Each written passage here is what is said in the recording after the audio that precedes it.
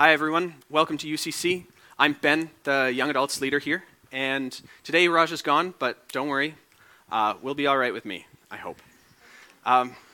So today we're actually going to be talking about a little bit of the book of Romans.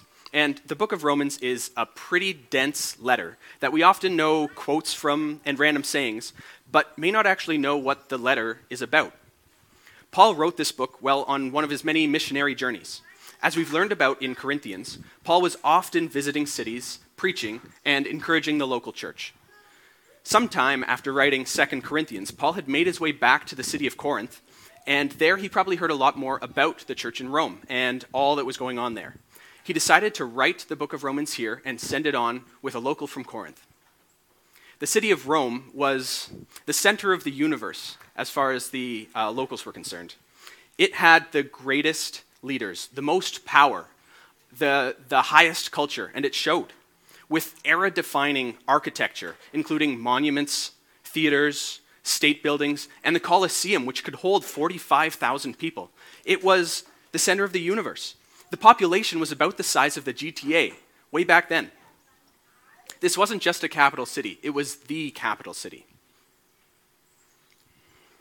With so much wealth and power in one place, there were a lot of citizens who were hoping to advance. A lot of people were really in that grind-set mindset. There was, however, great wealth inequality, and it was very difficult to move up unless you had good connections in the upper classes. If you didn't have good connections in the upper classes and you were a lower-tier citizen, all you could really hope for was your next meal and a roof over your head.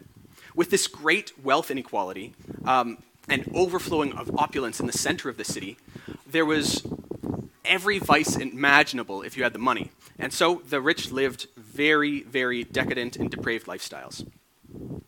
On the other side of this depraved nature, there was also a saturation of religion in the culture. There were temples to every conceivable god and daily rituals and sacrifices that everyone really took part in. They were constantly busy, either seeking approval from the people around them or from their deities. Their religious activities were generally understood as a trade. If the god did what you wanted, then you would do something in return. And normally, these trades were binding. To persuade the gods to favor your requests, a worshiper might make offerings of food or wine, or might carry out a ritual sacrifice of some animal. So Rome was a very busy life, where you could easily be caught up in the daily activities and celebrations going on around you, and where everyone was looking to make a life for themselves.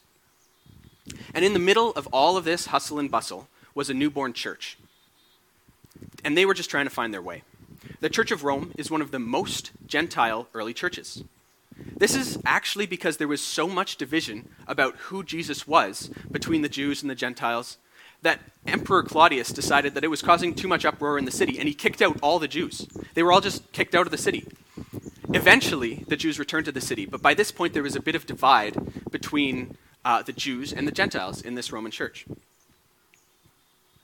The Gentiles that had remained in the city didn't have that full understanding of the Jewish context of salvation, as some of the other more mixed churches would have in the surrounding areas.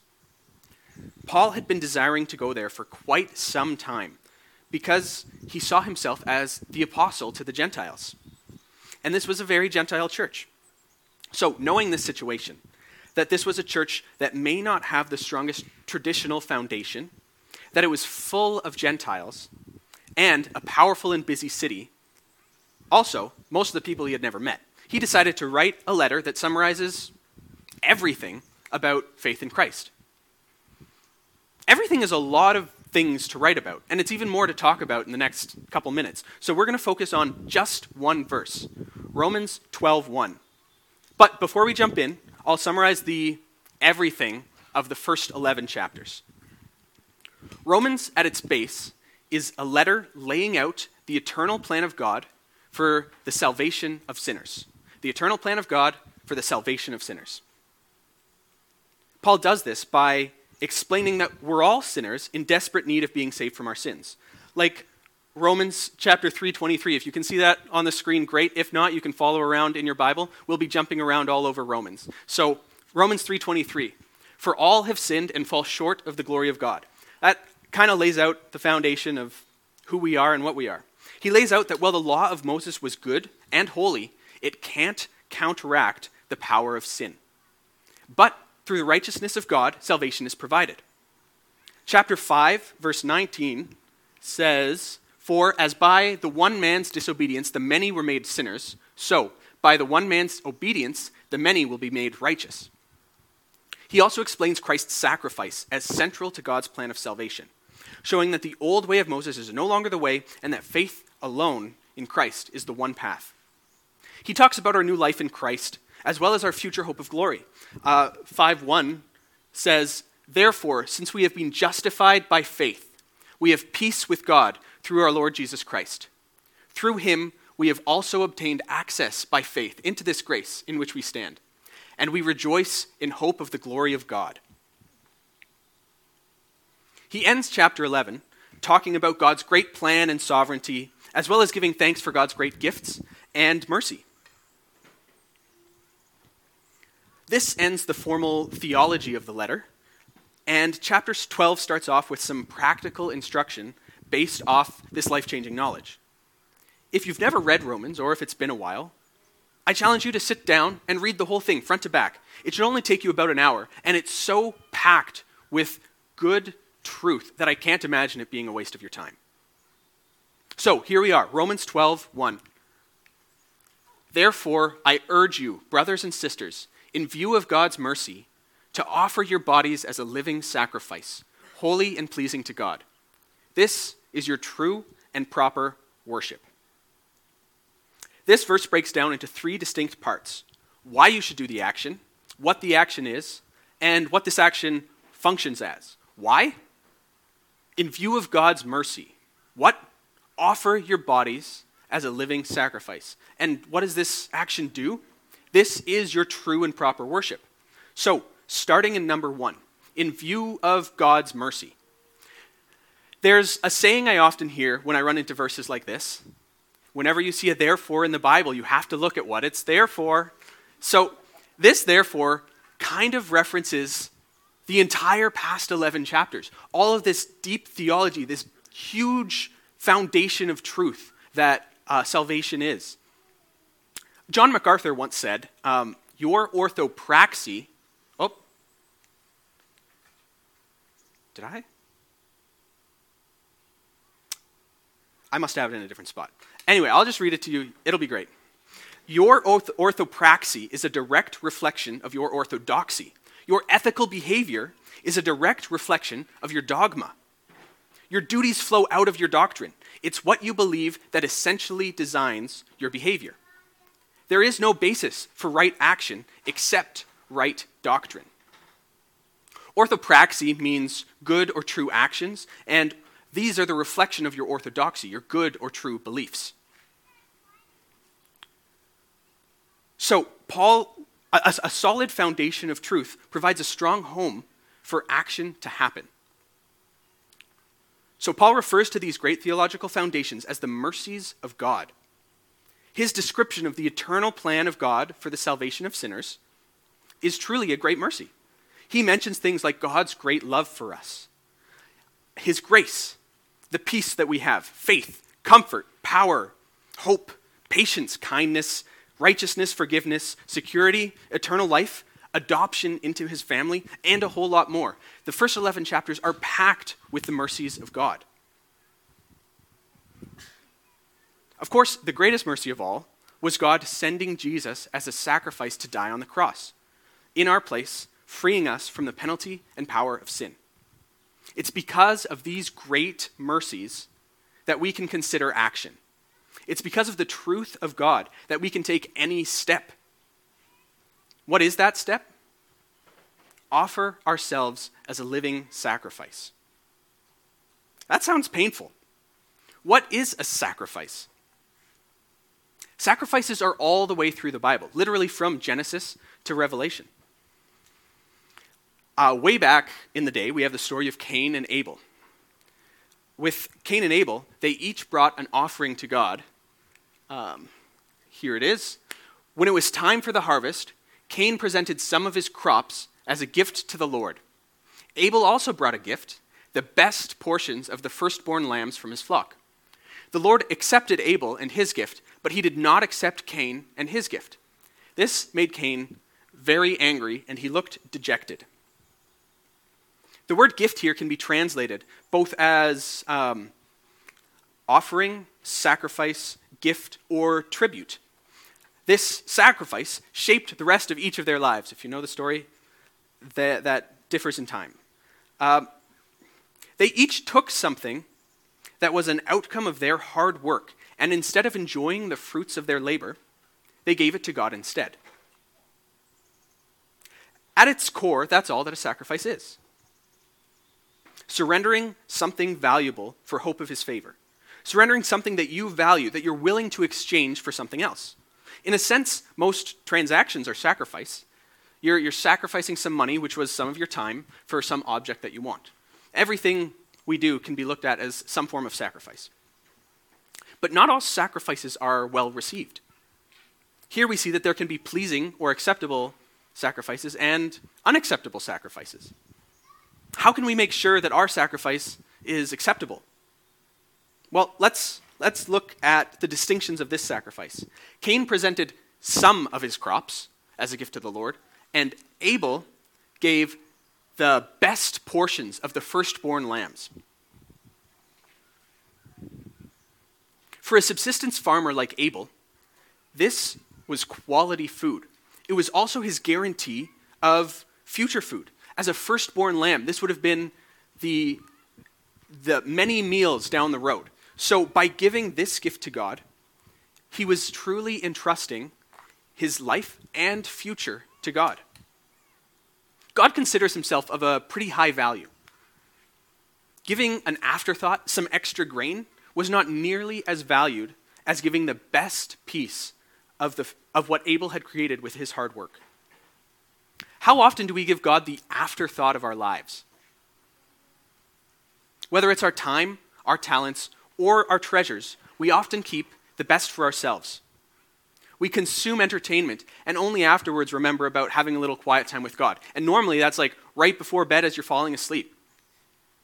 We're willing to donate and tithe after we've bought ourselves all the newest toys and subscriptions. That's a weak sacrifice. That's just some extra grain. That's not the firstborn lambs, the best portions of the firstborn lambs. So a sacrifice can't be an afterthought. It has to be of great importance. There's another great sacrifice just a few chapters later in the Bible, in Genesis chapter 22. This is where Abraham is told by God to go and sacrifice his son Isaac as a burnt sacrifice. Abraham had been desperate for children his whole life, and Isaac was the fulfillment of God's promise to him, of a great lineage. However, his child quickly became the most important thing in his life. Isaac was Abraham's greatest possession, his most valuable relationship, and his entire future. But God wanted to remind Abraham that it wasn't Isaac, but God that was his greatest possession, his most valuable relationship, and his entire future. So, it was time for the sacrifice. So Abraham went up the mountain, made an altar with Isaac, tied him up, and lifted the knife. Only then did God step in and show Abraham that this was a test. At this point in time, Isaac was in his 30s. He could see what was happening, and he didn't overpower his dad. He willingly listened to his dad's instructions, got tied up, and was willing to give his life because that's what his dad said. Dad, I'm not going to do that, so don't ask.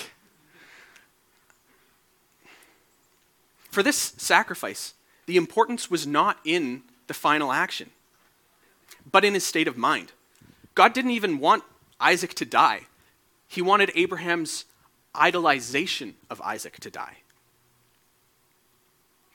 Abraham had to be willing to give up everything he held dear, all those good things, and seek only the Lord's will, the great, for the sacrifice to take place.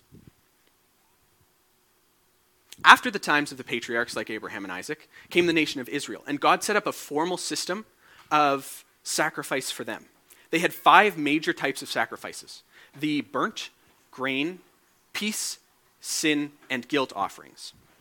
If you came to young adults, maybe you heard a little bit about some of these sacrifices. We're not going to jump into all of them, but each one had a slightly different purpose, with different gifts of animals and baking being given for to ask for favor, to ask for forgiveness, just to praise, for all sorts of different reasons.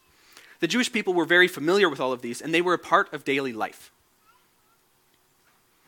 We're not going to spend a whole lot of time digging into the meaning of each of these, but the important part for the Jews was that these sacrifices should be us giving what God wants and should be a part of daily life. The Romans had their own system. I mentioned it briefly at the beginning, but in essence, what mattered to the Romans, well, they're religious people, was not your daily behavior, but correct adherence to the religious rituals. They had shrines at home where they would pray and sacrifice. They'd often have festivals that they believed the gods took part in. So they'd set the table with some extra spots for the gods that they wanted to honor. They'd put the food on those plates and leave it just for the gods.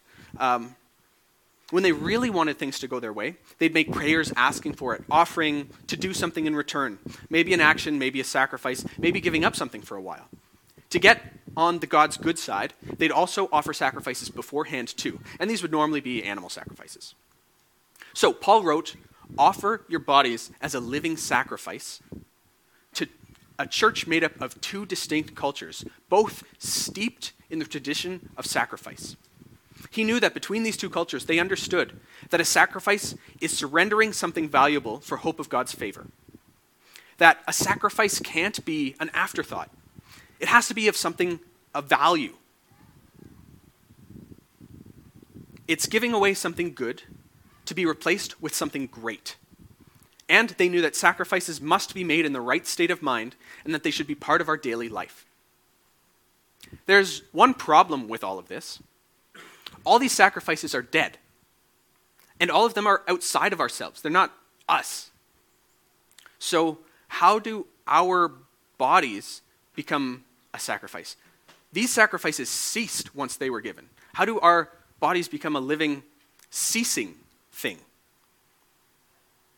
Paul actually talks about this in the first half of Romans. So we're going to jump around again a bit in the book of Romans. So in Romans chapter 3, in Romans chapter 3, verse 12, Paul sets the expectation for what one of our bodies is like.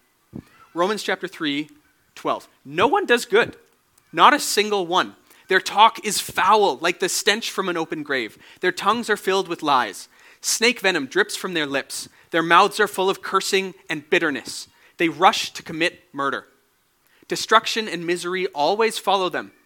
They don't know where to find peace. They have no fear of God at all." That seems like something that definitely needs to cease. That would be great to get rid of. Paul says that no one is righteous, that we're all utterly evil, guilty. By the grace of God, that's not the end of the story. In Romans 6, verse 10, we find Christ saving the day. When he died once to break the power of sin. But now that he lives for the glory of God. So you also should consider yourselves to be dead to the power of sin and alive to God through Christ Jesus. Do not let sin control the way you live. Do not give in to sinful desires. Do not let any part of your body become an instrument of evil to serve sin. Instead, give yourselves completely to God, for you were dead, but now you have new life. This verse is echoed in Romans 12:1. In Romans 12:1, we had offer your bodies as a living sacrifice. And here, give yourselves completely to God, for you were dead, but now you have new life. So only through Christ can we have the chance to offer our bodies. Because of his sacrifice, the power of sin is broken, and we can give him this old, evil life, and he will fill us with new life. The final sacrifice that required true death was his sacrifice on the cross. So our old self will still die in the sacrifice, but we will be able to live in true life because he died. Offer our old ways to be replaced with his new ways. That sounds so wonderful. Life-changing. Well, life-changing. But there's a bit of a catch. Right after talking about all this great stuff, Paul brings up slavery. So, chapter 6, verse 16 says, "Don't you realize that you become the slave of whatever you choose to obey? You can be a slave to sin, which leads to death, or you can choose to obey God, which leads to righteous living." Then verse 18, "Now you are free from your slavery to sin, and you have become slaves to righteous living." When you were slaves to sin, you were free from the obligation to do right. And what was the result? You're now ashamed of the things you used to do, things that end in eternal doom. But now you are free from the power of sin and have become slaves of God.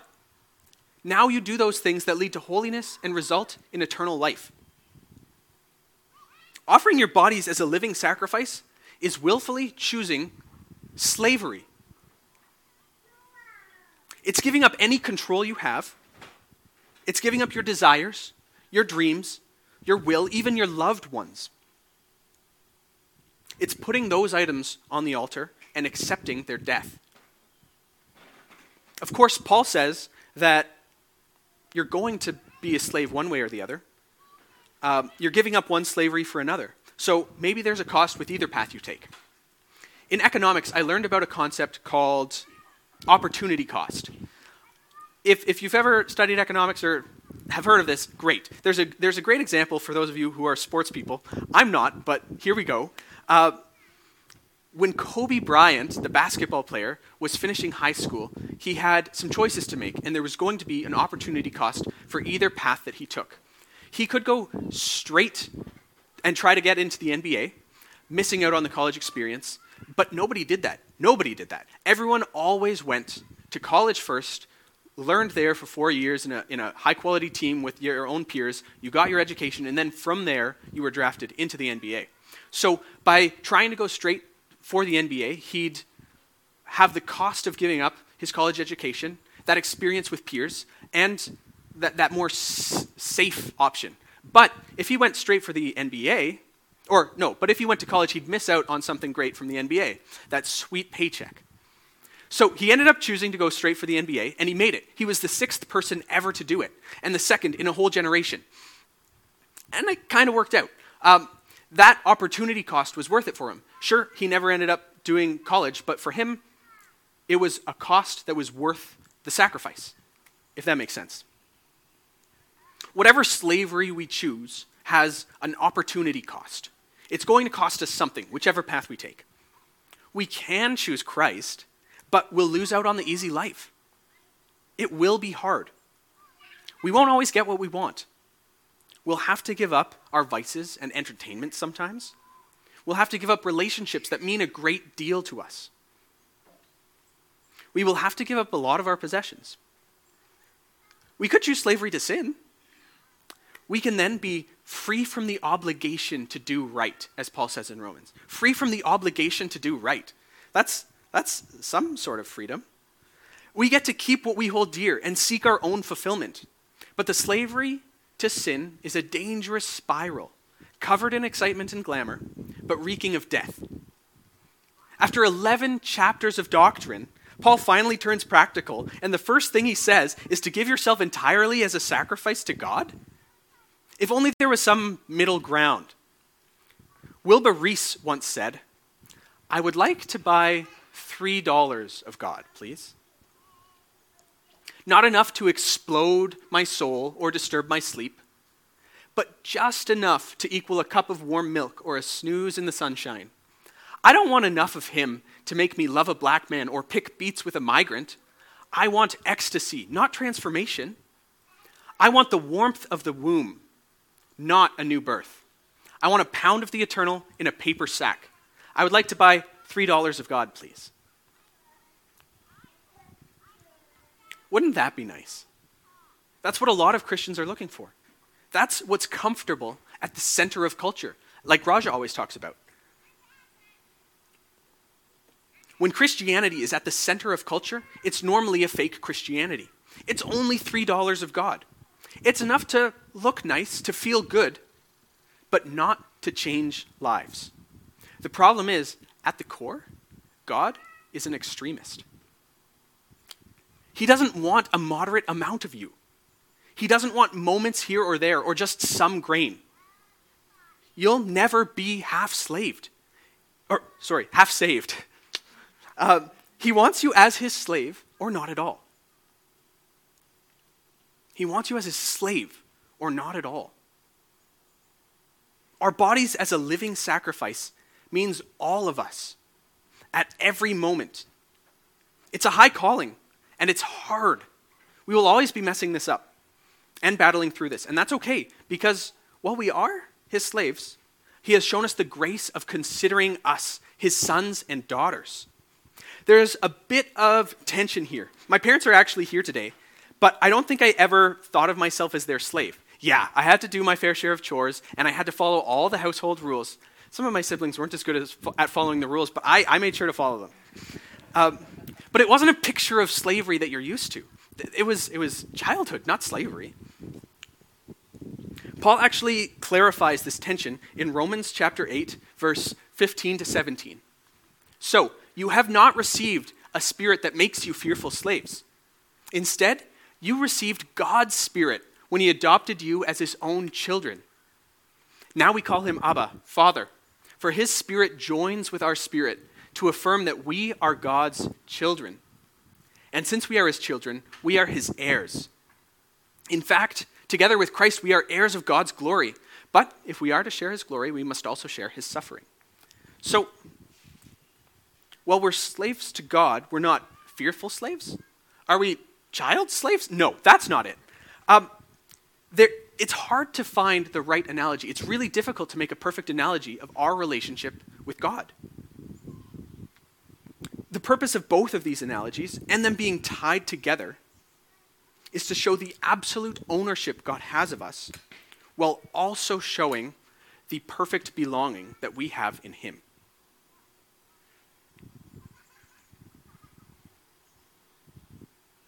He is a gentle and loving dad.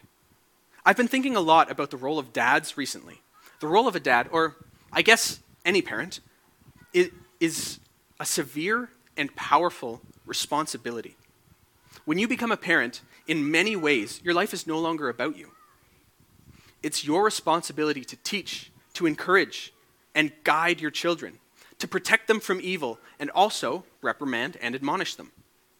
It's a tough balance. They must always seek the best for their children, whether their children can see it or not.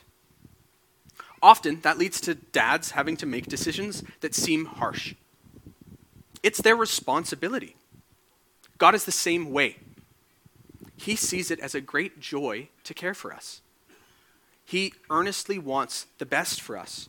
And there is true freedom in the path he has set for us, but it is set.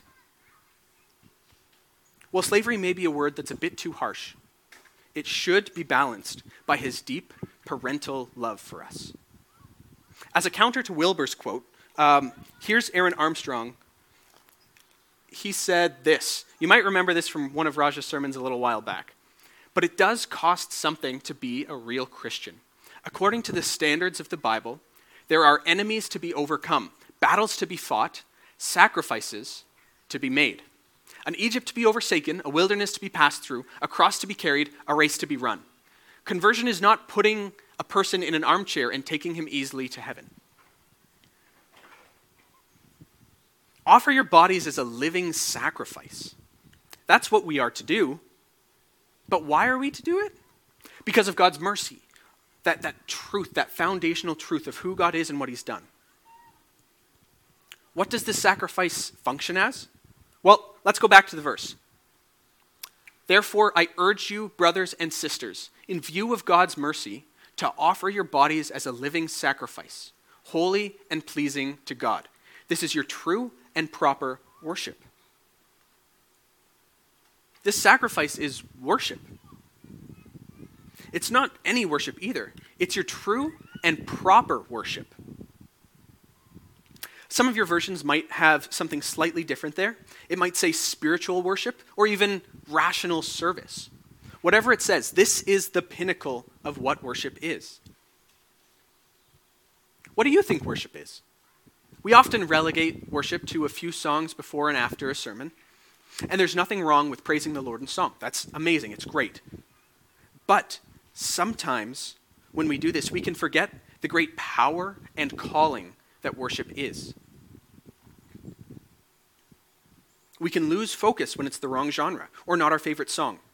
But music can't produce worship. It's not the origin of worship. Worship is not a song. It's not a dance or any action at all. It's not even a feeling. These can certainly be vehicles to worship, but they aren't worship in and of itself. You can do all these things and never worship. Worshiping is spiritual, and it involves giving yourself completely to God.